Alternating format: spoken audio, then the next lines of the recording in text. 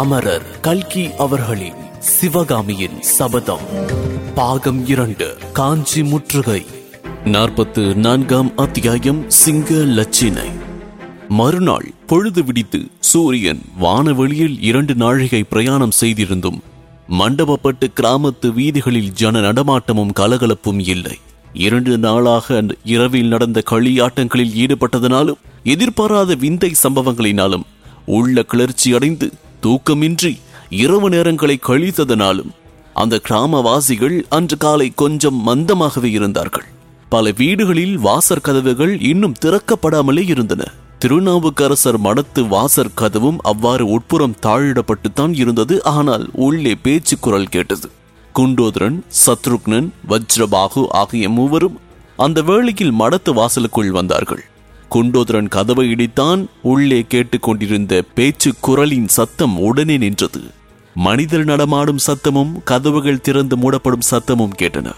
பிறகு வாசற் கதவு திறந்தது. ஆயனர் வெளியிலே வந்து, நீதானா குண்டோதரா? ராத்திரி எல்லாம் எங்கே போயிருந்தாய்? உன்னை நம்பினால் என்று சொல்லிக் கொண்டே வந்தவர் வஜ்ரபாகவையும் சத்ருக்னனையும் பார்த்துவிட்டு, இவர்கள் யார் என்று கேட்டார். நேற்றவ 2 பேர் வந்திருந்தார்கள். சிற்ப கலையில் ஊக்கம் உள்ளவர்கள் என்று சொன்னேனே, அவர்கள்தான். ராத்திரியெல்லாம் இவர்களை தேடி கடைசியில் பொழுது விடியும் சமயத்தில் கண்டுபிடித்தேன். தங்களை பார்க்க வேண்டும் என்று சொன்னபடியால் அழைத்து வந்தேன் என்றான் குண்டோதரன். அப்படியா? உள்ளே வாருங்கள். அம்மா சிவகாமி, மனை எடுத்து போடு என்றார் ஆயனர். ஆயனருக்கு பின்னால் நின்று சிவகாமி உடனே மனைகளை எடுத்து போட்டாள். ஆயனரும் வந்தவர்கள் இருவரும் உட்கார்ந்தார்கள். சிவகாமியை வற்புறுத்தி உட்காரச் சொல்லியும் அவள் உட்காரவில்லை. புதிதாக வந்த இருவரையும் ஆவலோடு மாறி மாறி பார்த்து கொண்டிருந்தாள். உங்களை பற்றி குண்டோதரன் சொன்னான், சிற்பத்தில் ஆர்வம் உள்ளவர்கள் என்று. உங்கள் இருவருக்கும் எந்த ஊரோ என்று ஆயனர் கேட்டார். குருவே, என்னை தெரியவில்லையா என்றான் சத்ருக்னன்.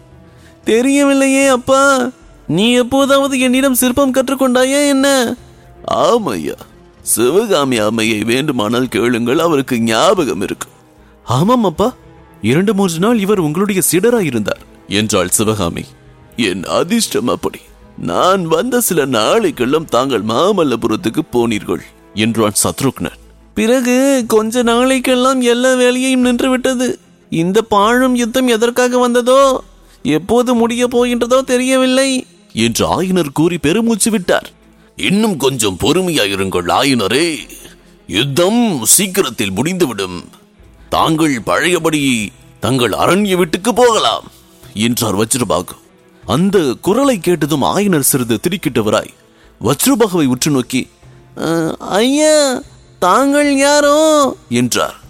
என்னை நிஜமாகவே தெரியவில்லை ஆயனரே. பார்த்த ஞாபகமாய் இருக்கின்றது. அப்போது சிவகாமி தந்தையின் அருகில் வந்து அவருடைய காதோடு, சக்கரவர்த்தி அப்பா, தெரியவில்லையா என்றாள். ஆயனர் அளவிட முடியாத வியப்போடு ஒரு கணம் வஜ்ரபாகுவின் முகத்தை உற்று நோக்கினார். பின்னர் அவசரமாக பீடத்தை விட்டு எழுந்து, பிரபு, இது என்ன வேஷம்? அடையாளமே தெரியவில்லையே என்றார். வேஷம் போடும் கலையில் என்னுடைய சாமர்த்தியம் இப்போதுதான் எனக்கு திருப்தி அளித்தது. போர்க்களத்தில் புலிகேசியின் முன்னால் நின்று தூது சொல்லிவிட்டு திரும்பிய போது கூட இவ்வளவு திருப்தி எனக்கு உண்டாகவில்லை என்றார் மகேந்திரர்.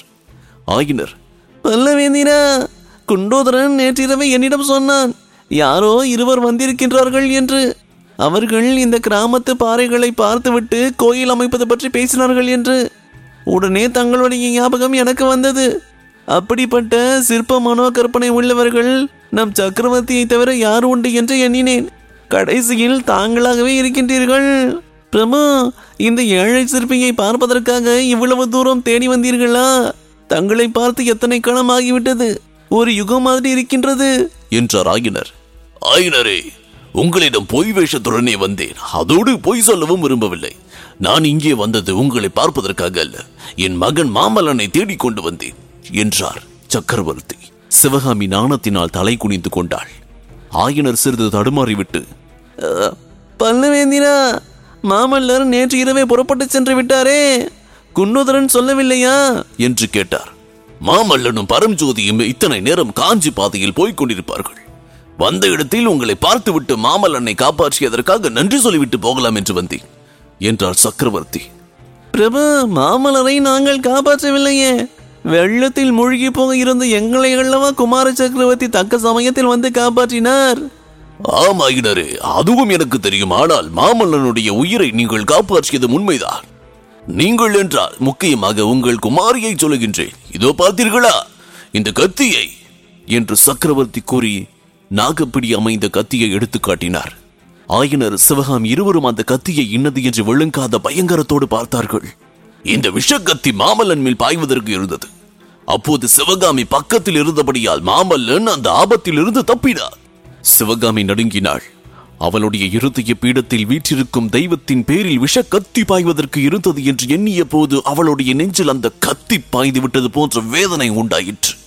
அவ்விதம் நேராமல் தன்னால் மாமல்லரை காப்பாற்ற முடிந்தது என்ற எண்ணம் சொல்ல முடியாத உள்ள கிளர்ச்சியை உண்டாக்கிற்று.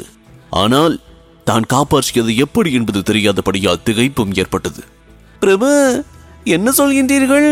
குமார சக்கரவர்த்தியின் மேல் விஷக்கத்தை ஏன் பாய வேண்டும்? அவ்விதம் செய்ய எண்ணிய பாதகன் யார்? அதை எவ்விதம் சிவகாமி தடுத்தாள்? எல்லாம் ஒரே மர்மமாய் இருக்கின்றதே. சிவகாமி, உனக்கு எதனும் தெரியுமா என்று ஆயனர் கேட்டார். சிவகாமியை கேட்பதில் பயனில்லை. அவளுக்கு ஒன்றும் தெரியாது. சமயம் நெருங்கும் போது நானே எல்லாம் சொல்கின்றேன். இப்போதைக்கு அபாயம் நீங்கிவிட்டது. மாமல்லன் காஞ்சி பாதையில் வெகு தூரம் இதற்குள் போயிருப்பான். நானும் போக வேண்டியதுதான். ஆயனரே, இந்த மண்டபப்பட்டு கிராமம் உங்களுக்கு பிடித்திருக்கின்றது அல்லவா? யுத்தம் முடியும் வரையில் இங்கேயே நீங்கள் தங்கி இருக்கலாம் அல்லவா? ஆம் பிரபு, அப்படித்தான் உத்தேசம். இந்த கிராமவாசிகள் மிகவும் நல்லவர்கள், கலை அபிமானம் உள்ளவர்கள். பாறை கோவில்கள் அமைக்க உதவி செய்வதாக சொல்லி இருக்கின்றார்கள். நானும் அதற்கு ஏற்பாடு செய்கின்றேன். உங்களுக்கு வேண்டிய திரவியமும் ஆட்களும் கருவிகளும் கொடுத்து உதவும்படி திருக்கோவலூர் கோட்டத்து அதிகாரிகளுக்கு கட்டளை அனுப்புகின்றேன். பல்லவேந்திரா, தாங்கள் ஒரு நாளாவது இங்கே தங்கலாமா? இன்று சாயங்காலம் பாறைகளை போய் பார்த்து எப்படி எப்படி கோயில் அமைக்கலாம் என்று தீர்மானிக்கலாமே. சக்கரவர்த்தி சிரித்துவிட்டு, ஆயிடரே, காஞ்சிக்கு 3 காத தூரத்தில் வாதாபி படைகள் வந்து கொண்டிருக்கின்றனவா? அந்த படைகள் காஞ்சிக்கு வருவதற்குள் நான் போயாக வேண்டும் என்றார்.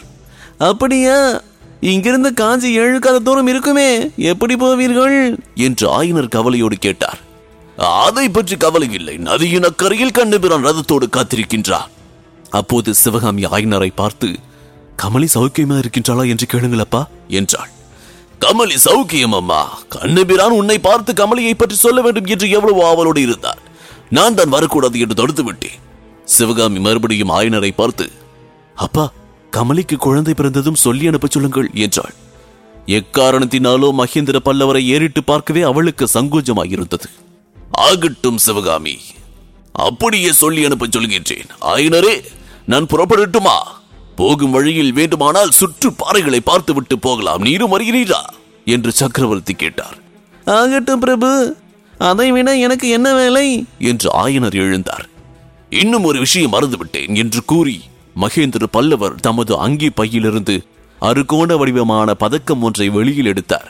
அதை காட்டி, ஆயனரே, இது என்ன தெரிகின்றதா என்று சக்கரவர்த்தி கேட்கவும், தெரிகின்றது பிரபு, சிங்க லட்சினை என்றார் ஆயனர்.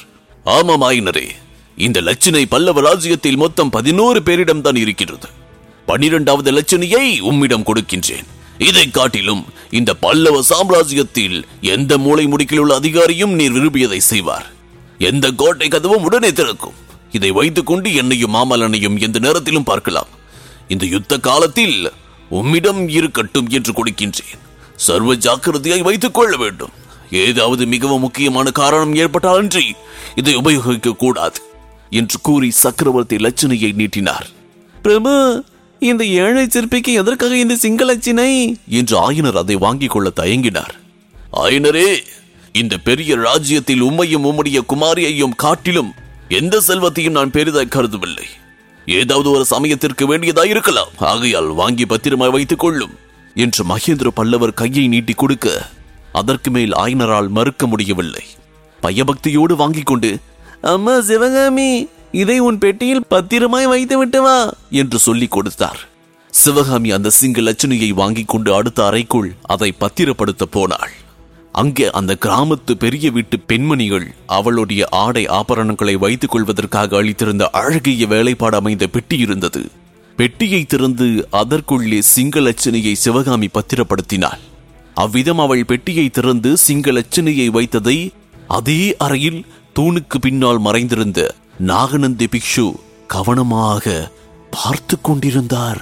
இதன் தொடர்ச்சியை 45ஆம் அத்தியாயம் பிக்ஷுவின் மனமாற்றம் இதில் தொடர்ந்து கேட்கலாம்.